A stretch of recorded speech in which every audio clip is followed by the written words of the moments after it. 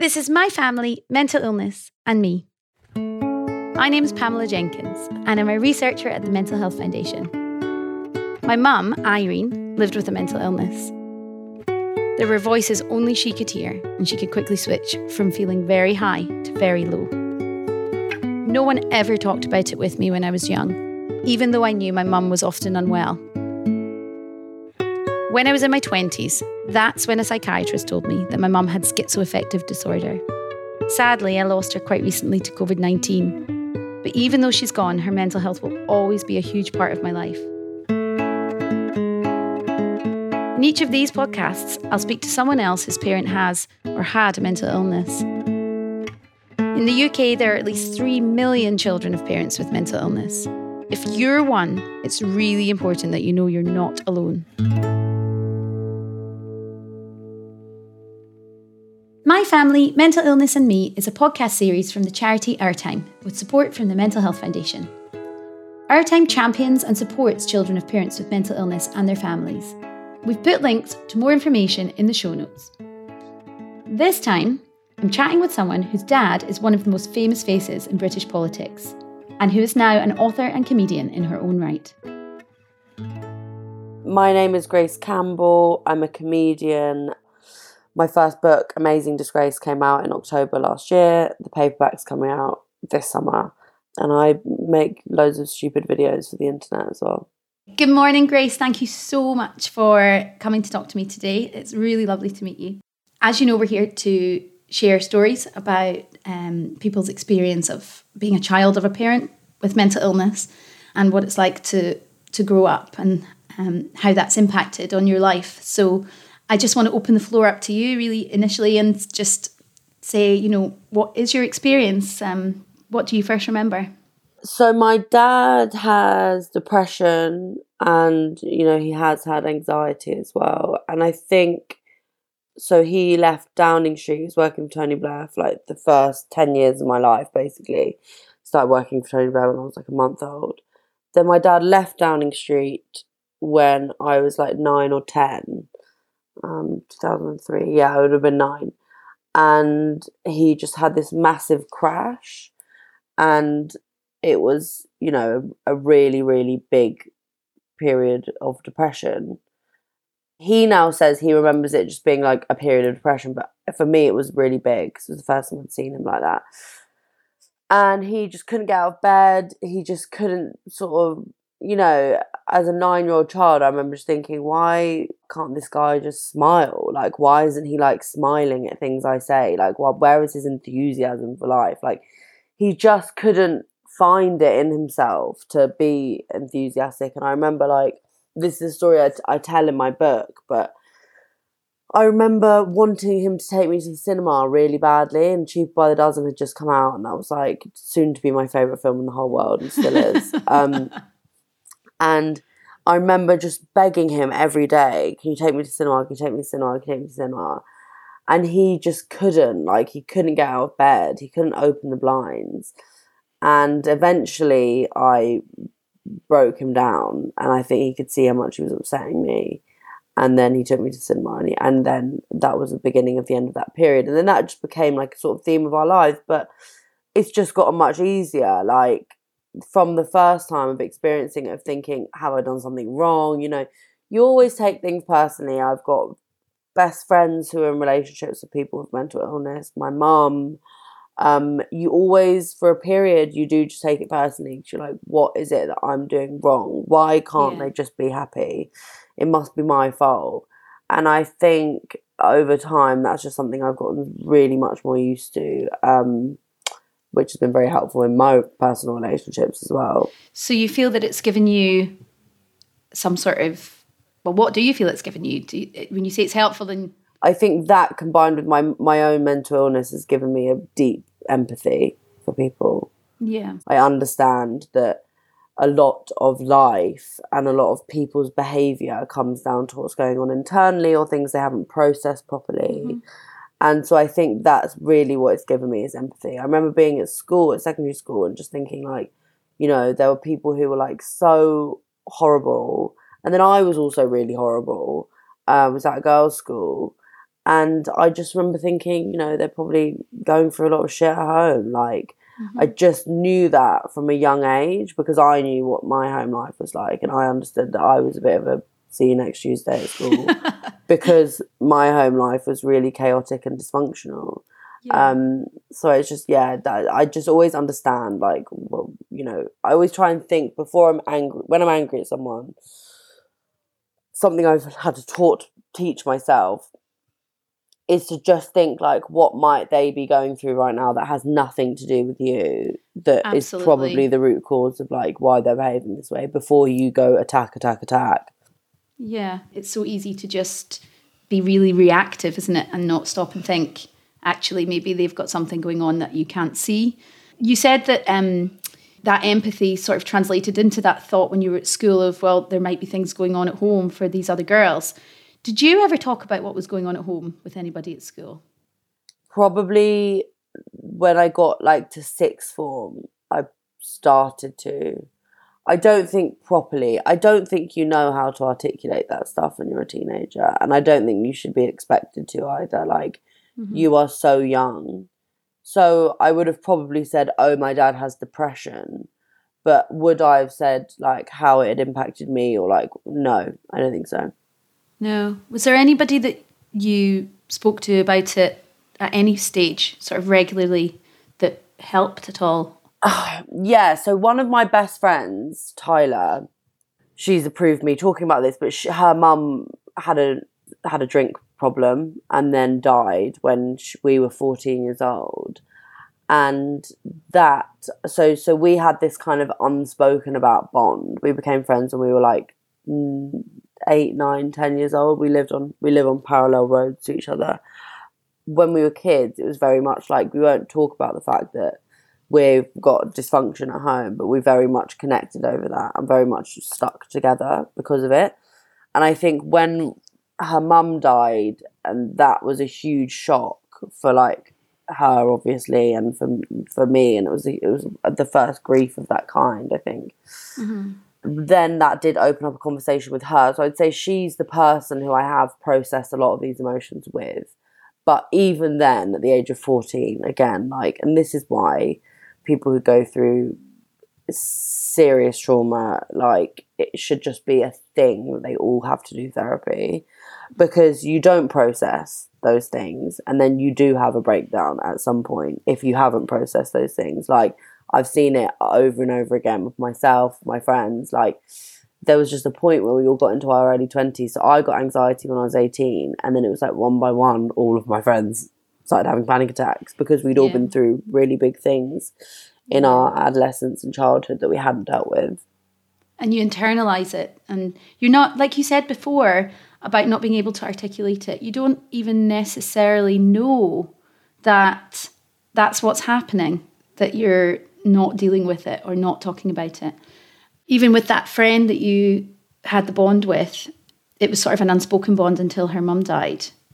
Do you think it's because of the not being able to articulate it, or are there any other reasons you think you didn't speak about it? I think you're honestly too young. Like, I think when you're a child, you're a child. And so when I was 9 and I became friends with Tyler, there were obvious reasons why we both wanted to be each other's friends.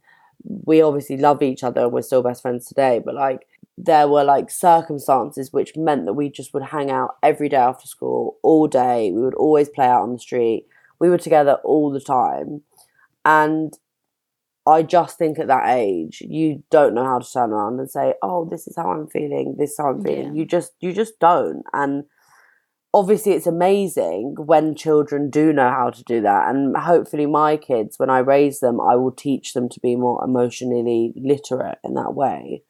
But that just wasn't the circumstances of the noughties. It just, the world has changed since then. Yeah. Parenting has changed since then.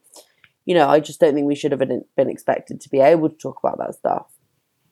Yeah, no, I agree. Did you ever speak to your mum and dad about it? Or did they ever talk to you about it openly? Yes, definitely. I mean, my dad sat us all down one day, and I was the youngest. My brothers are like 7 and 8 years older than me. But I remember when that happened, when he left Downing Street, he sat us down one day and said, look, I have this condition, it's called depression, this is how it goes, this is how it feels, described it to us, told us about what that was like. And obviously, again, that's quite hard to grasp.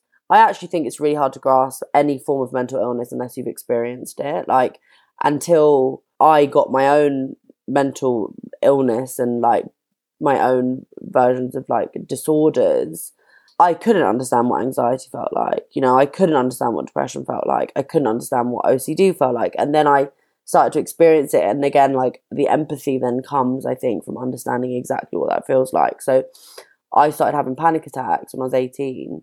And I remember describing it to my mum, and she goes, oh, you're having a panic attack? Because I was like, I'm on drugs. I was like, I've been drugged. You know, that's how it felt. I was in Paris. And I genuinely felt I had been drugged and someone had spiked me with a hallucinogenic pill, because I was losing my mind and it felt like everything was ending. It was just the scariest thing in the world. And like nothing from that moment has been more scary than that. But I remember saying it to mum, she said, oh, you're just having a panic attack. And I was like, what the fuck is a panic attack? Like, I don't know what that means. And then I spoke to my dad, who has had panic attacks. And he's actually had panic attacks like on live television before. Like, he was once doing an Andrew Marr interview. I can watch it now and I can see he's having a panic attack when I watch it. But I remember when that happened, I was probably like at secondary school, and I wouldn't have understood what that was. So when I started having my own things of that, I then thought, fuck, like my dad's been experiencing this shit for all this time, managing to do all of the things he's been doing, working in government, you know, being very, very successful and like hardworking. That's really impressive. Yeah, it is. It is, because it's, I think, something that is also not talked about enough is that living with mental illness can be managed, and it's not life limiting. You can have a successful career and you can have a family, and acknowledging it and getting that help if and when you need it. When you said about after you were sort of 9, 10, and that was your first recollection of your dad's depression, and then it, in your mind, became part just of your lives. What did that look like? I only have a vivid memory of the first experience of it. Like, I would say after that, it just became, you know, like now I can sort of tell when he's had a bout of depression. My mum definitely can. And then she'll say to me, like, he's depressed, but you can hear it in his voice and you can see it in his eyes. And so I got used to understanding that. I think the thing that I found difficult as a public figure, having him as a public figure, is that he would put on this front outside the house of like being fine, even though, again, you could always see it in his eyes and you could always hear it in his voice. His depression really hits his voice. So I can always tell that. But I think there was this conflict of like the outside of him putting on a brave face and then the inside of what he was actually feeling. But now, having again like had my own struggles and been in long-term relationships, I have experienced my partners also having that same frustration of like, but you're fine when we go out to the pub, you know, and then at home you're really angry and sad and are crying all the time. So like, how can you just switch that on? But you can. Yeah, and that must be hard as well, when you were saying that you didn't understand why you weren't able to cheer him up or make him better, but yet he was able to be outside the house and put that face on. It's a very difficult thing for a child to, because you're saying now you understand that, but as a child, not understanding why your parent is one way at home with you and completely different outside the home with other people. It definitely is a really confusing thing to process when you're that age. And I like coming back to what I said earlier, like you do just take it quite personally, because like, so I can remember him being at home and he'll be like lying on the sofa, like very physically and emotionally like depressed and just like, you know, nothing in him, essentially, like no energy, like very lethargic, like no enthusiasm. And then he'll go literally to like the Sky News van who's turned up on our street, and then you'll watch him on TV and he's like a different person. That is a weird thing to go through. And I know my mum took this much personally because she was his partner. Like, she would feel very much like how come you're fine with these people and you're not fine with me, and also you're not nice. It is difficult, and I empathize it with completely, but like he could be quite just like not very nice when he was in that way, and like, and it's not like he wasn't like horrible. It would just be that thing of like, you know, when you're with someone, and now I've been that person, and so like I get it, and I get what it's like to be on both sides of it, which is why like I it's very confusing in relationships for me, because I understand what that feels like, but when you are that person, no one can actually help you. There are things people can do to make it better, but they cannot make it go away. And the really frustrating part of that is that if somebody says, and I would say this when I was a kid to my dad, oh, what's wrong? Like, why aren't you happy? What can I do to help? And it would upset him and frustrate him because there's nothing you can do. You know, there's like, it's about time and looking after yourself and waiting for the storm that you're in to pass. And I think that's what like he found difficult, was that I would say all of those things, obviously. Oh, why are you like this? Why can't you just cheer up? You know, I was 9, come on, like, don't cancel me. But like, it's true, because you again, and it was the noughties, like we didn't have a huge understanding then of what all of this meant. And then I think that would really frustrate him and make him retreat more. Yeah, and I think there hasn't been and still isn't a big enough understanding of the impact it has on the children who are witnessing and experiencing also the mental illness, and that internalizing, and I think certainly in my own experience that need to try and make it go away and help it get better. It's a very natural thing, I think, for a child to want to do, and it's impossible, it's futile. And if we're not talking to children about that and they're living in these circumstances, then it's very conflicting.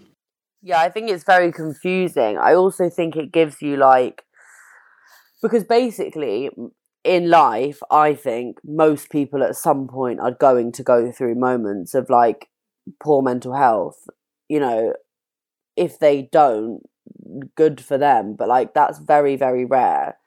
So one of my best friends, she has depression and PTSD and OCD, and so I have learned a lot also from being her best friend, because very similarly to my dad, she just goes through periods where she does just shut off and not actually want to talk to anyone, because she knows that thing of like, there's nothing anyone can say, therefore I don't want to feel frustrated at them. I'm just going to wait till it passes. And so experiencing that, because that's a really specific thing to go through, and that is a sort of more severe version of like mental illness.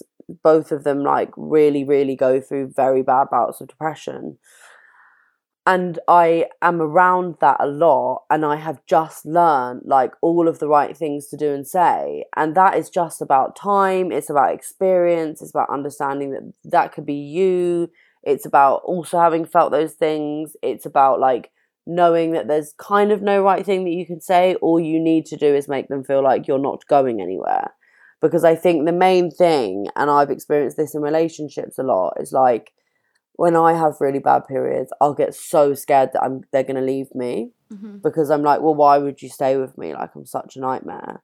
And that is just a really, really awful cherry on top, when you're really in a bad way, to then think that everyone's going to leave you and you're going to be abandoned.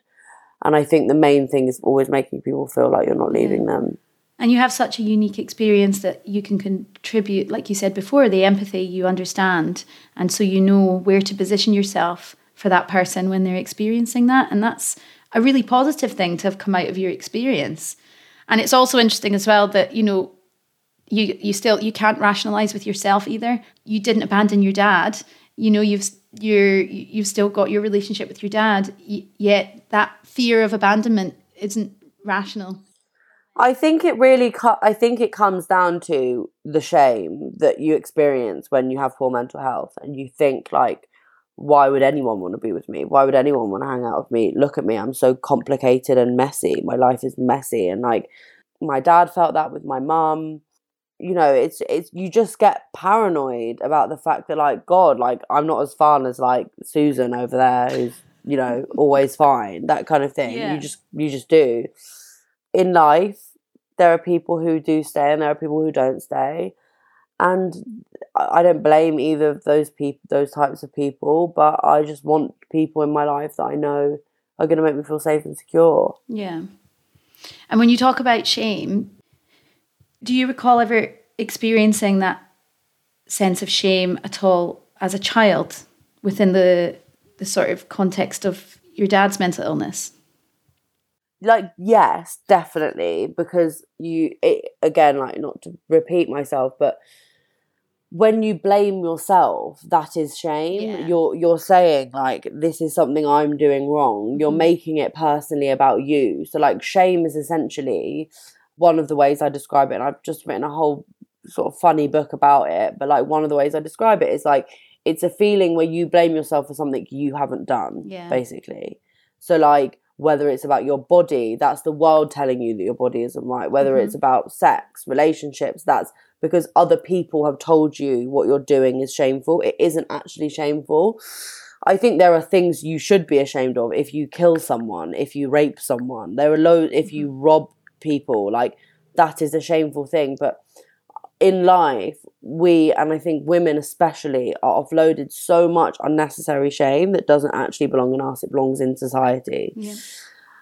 No, I can completely relate to that. With my mum, it was my mum that had mental illness, schizoaffective disorder she had, so schizophrenia and bipolar. It's like a good old mix of the two.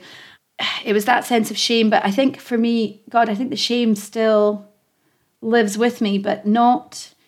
It's sort of mutated from a shame at the time, akin to what you're describing, to a shame now where I feel like I wish I had not been so ashamed.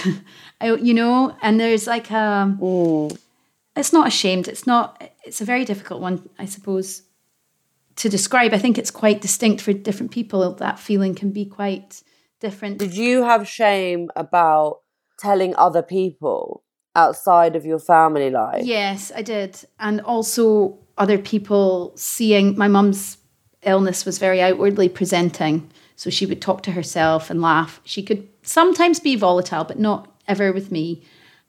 I was honestly sometimes just mortified. So that was the shame that I felt. It was the shame that my mum was behaving the way that she was behaving.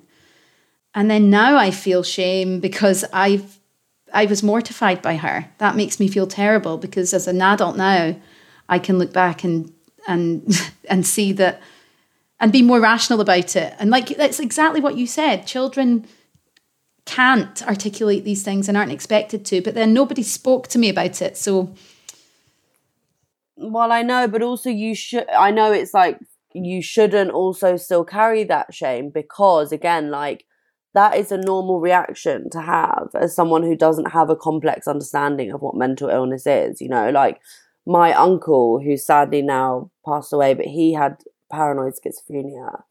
I mean, he was the best person in the entire world. Like, literally, that's the person that in my life, if I could bring anyone back, he was just the best, the funnest, the biggest character.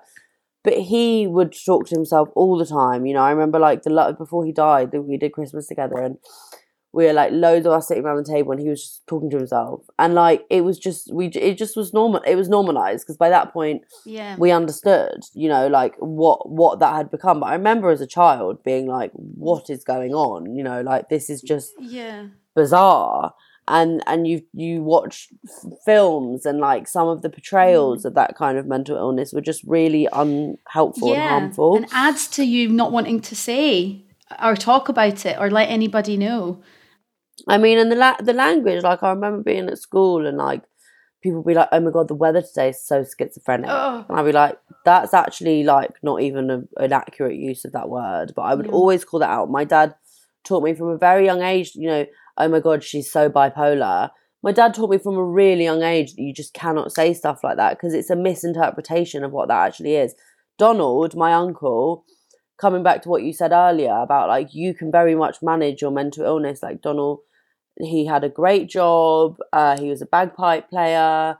You know, he lived with his mental illness. It did defeat him in the end, really, really tragically. But he lived a life with mental illness, and he lived a full life. And you know, that's just such a misconception of those types of mental illnesses, that it ruins your life. You have to get on with it, basically. Yeah, and I completely agree with you around the language. I think that's an issue that really needs to be addressed, using just words like psycho and crazy. And I think people, it's obviously just, it's what people do, and they're not thinking about it. But there are times I'll be in conversation with someone and they'll just drop that in, and I find it quite offensive, and it contributes to that fear and that shame of actually talking about, for a child who has a parent with mental illness, that language contributes to that shame. This is something I talk about a lot. One of my earliest memories, my mum, whenever she read me a bedtime story, I always say there were 3 of us in the room, because I've spent so much of the time trying to say to her, can you stop laughing, Mum? Stop talking. Who are you talking to? Can you read the story? She'd be away, and she would read a couple of lines, and then she'd be off again. But that was just what I knew. I didn't realise that wasn't just how it was. And nobody ever said anything about it. And it's only when you get a bit older and you start to think, actually, I don't know if I want my friends coming over to stay, because that's not how their mum and dad behave. So it sort of then becomes secretive, and then you're leading 2 separate lives. And that's why I asked you before about when you were at school, and did you talk about it? And it's just really interesting, that sort of juncture between the life outside of home and then the life inside the house. So that's why I wondered if you had, how much you really spoke about it with other people. Yeah, and I think what's so difficult, like your situation, is if somebody just addressed it when you were a child, at some point just said, by the way, like, this is what your mum is going through, it's normal, there's nothing, you know, this is her condition, that then alleviates a lot of the shame, you know. And it's that easy. It's someone else saying to you, yeah, my dad has that as well, like, or my, you know, and to just make you feel like you're not the only person in the world going through that. Absolutely. Nobody really knows how to have this conversation with children about what's going on with the mental health of their parents. And it's still a problem. I know, and I do hope with, like, our generations to come, you know, when I have children, I will address with them from a young age that what I'm going through, and what their father or whoever I end up having babies with is also going through, because basically everyone in a way in life is going through something at some time all the time. And growing up, I was a witness to so many different types of dysfunctional families, not just my own, but like every single family is dysfunctional in a way. Every single family is keeping stuff inside the house versus outside the house. And like those are just things you have to process. Those are just things you have to communicate to children. Yeah. So I just hope when we have kids, that does start to change, because we teach our kids how to be emotionally fluent. Yeah, absolutely. So yeah, I mean, I think coming back to that experience of like watching my dad outside the house being so happy, you know, I think about that sometimes. Like I've gone through really bad periods, but I'll always be able to like be fine on Instagram. And it's almost like a safe space almost. I don't know, it's funny where you can have this outwardly presenting really great life. And just thinking about for children now who've got a parent with mental illness who are on Facebook, and then like you said about showing great family lives, and they're seeing their friends putting up pictures of their family. It's just sort of, again, feeding into that sense of shame, or wanting, like a desire to want to have a different life at home than the one that you've got. I'm so pleased that Facebook and Instagram and everything didn't exist when I was young. I just don't think I would have coped. And I've got 2 little boys, and I fear for them when it gets to that stage, and one of them, actually, the older one, he'll be 8 next week actually, but he's been struggling a wee bit with anxiety, and you know, it was always in the back of my mind. The older one really, really feels things very deeply. He's had quite severe anxiety actually over the last few months because of COVID, and my mum passed away in February, and that really hit him hard. And I can recognise so much of that anxiety, because I had it when I was young. I now realise, because of my experience with my mum, I was just anxious about her all the time. And so I find myself thinking now, am I behaving in ways that are bringing out that anxiety for him? Is it me? So I still struggle with anxiety sometimes, but not anything like I did when I was young and when I was a teenager.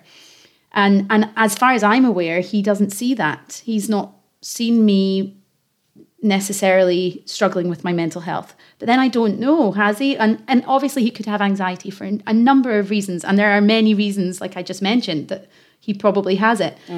But there's just that permanent in my mind, like, thinking, gosh, my mum, obviously she had a very severe and enduring mental illness, and, that was an acute diagnosis.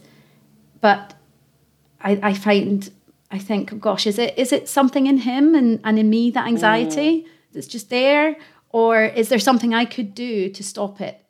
Well, it's such a fear, that's a really normal fear. I remember, like, when I had a breakdown when I was 18, I was like, oh my God, I'm going to be permanently mentally ill, just like my dad, just like my uncle, just like lots of people in my family, my brother, like, we're a very mentally ill family. And I was like, oh, it's obviously, and then I'm going to pass it down and it's going to be a theme of my whole life.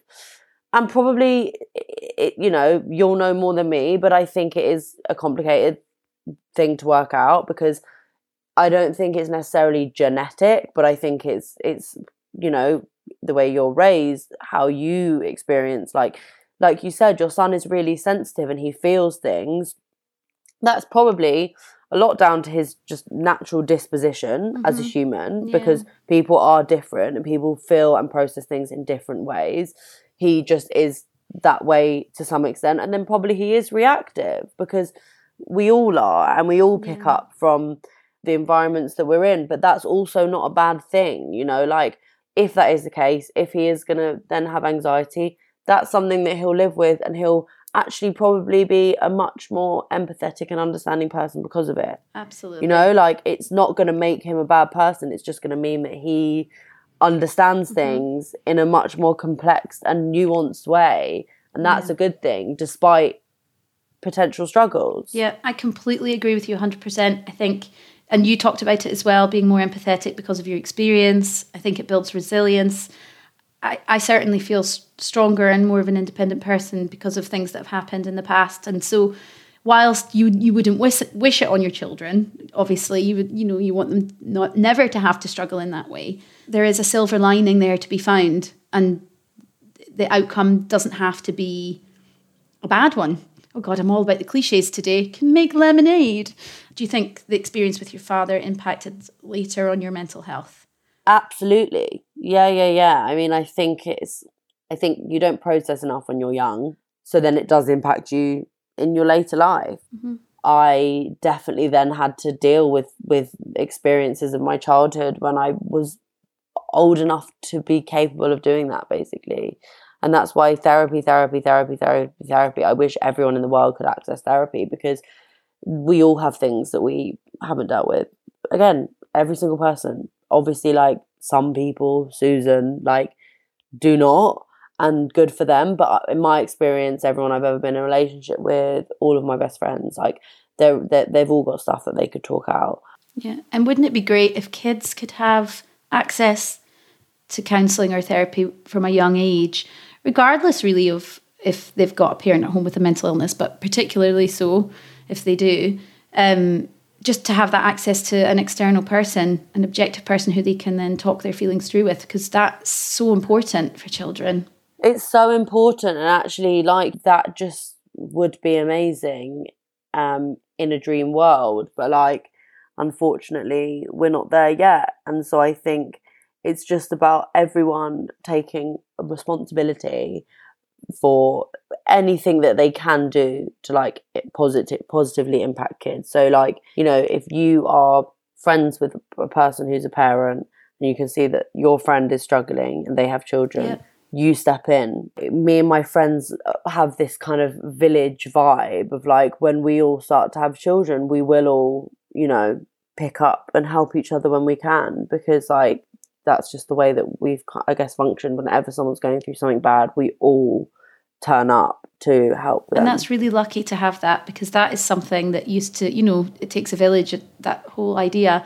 That doesn't really exist so much anymore. And if you can have that when you start to have your own family with your friends and they're effectively your family, that's a really, really special place to be. Gosh, that's really, really good.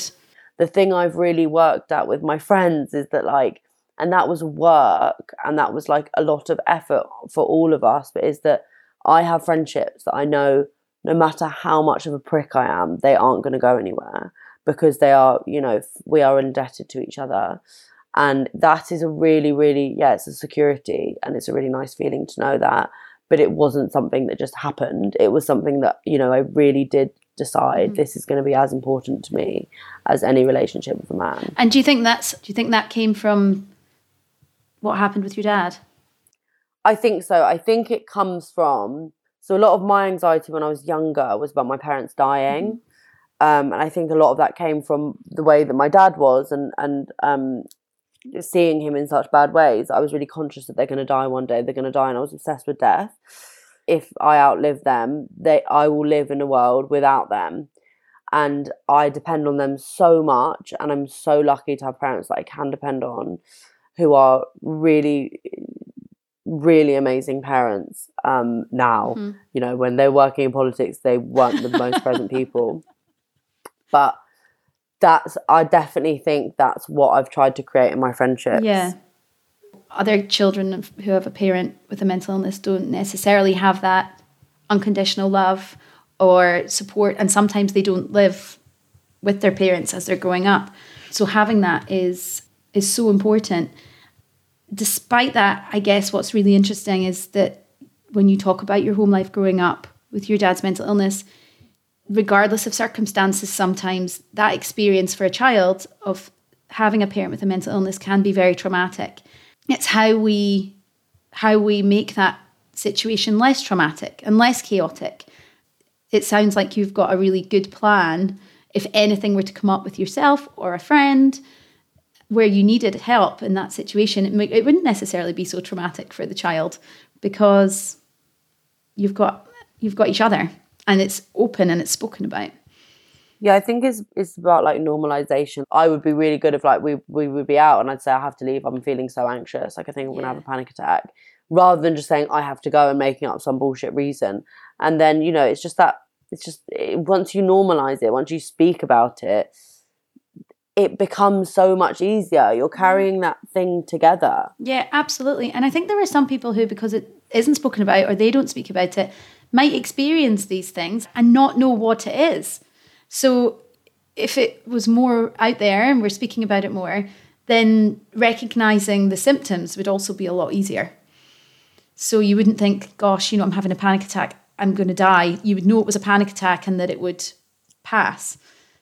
Well, I think that's the main thing. So like for anyone listening to this, the main thing I always say to people, and I always need people to say to me when I'm in the midst of it, is it will pass. It feels like it's going to never end, but it will pass. And then you'll be out of it and you won't even remember what it felt like. Yeah. And what do you think when you look back at that period when you were young, between 9 and, 18, when you were at home with your dad and he wasn't well at times? Do you still remember the pain or those feelings you had?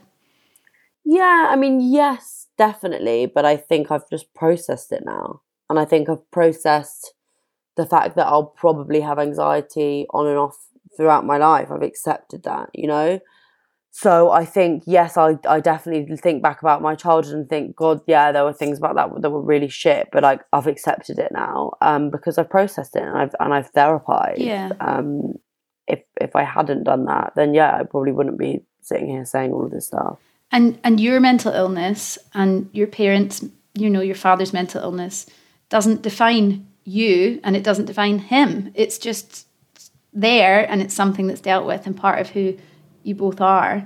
But it's not your whole identity. I think that's something that's really important for people to remember, especially children now. Their parents' mental illness doesn't define them and it doesn't define the child.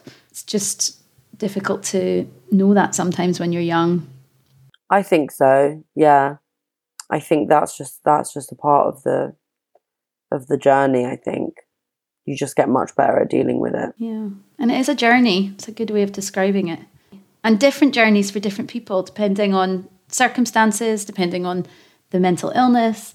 But I think it's just so great that you've been here speaking about yours. I think it's so important to just hear as many different experiences as we can, to know what's going on and to sort of create this community around it. Then people know they're not on their own. Grace, thank you so much for coming to talk to me today. It's been so wonderful to hear your story and to hear all about your experience, and I'm sure everybody will enjoy listening to it, and I really can't thank you enough. Thank you for having me. I've loved it. Grace Campbell, thank you so much to her for taking time to chat with me. Grace's book is called Amazing Disgrace, and she is at Grace Campbell on Twitter.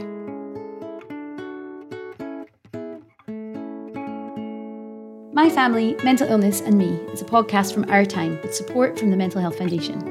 Visit ourtime.org.uk for support and resources for children and families affected by parental mental illness.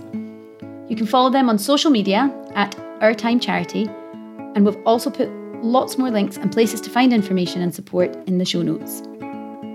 Also, if you feel like you're struggling with mental health or you've been affected by anything in this episode, it's really important you speak to someone. There are links to help in the show notes, but also you can contact your GP, the Samaritans on 116 123, or Childline 0800 1111.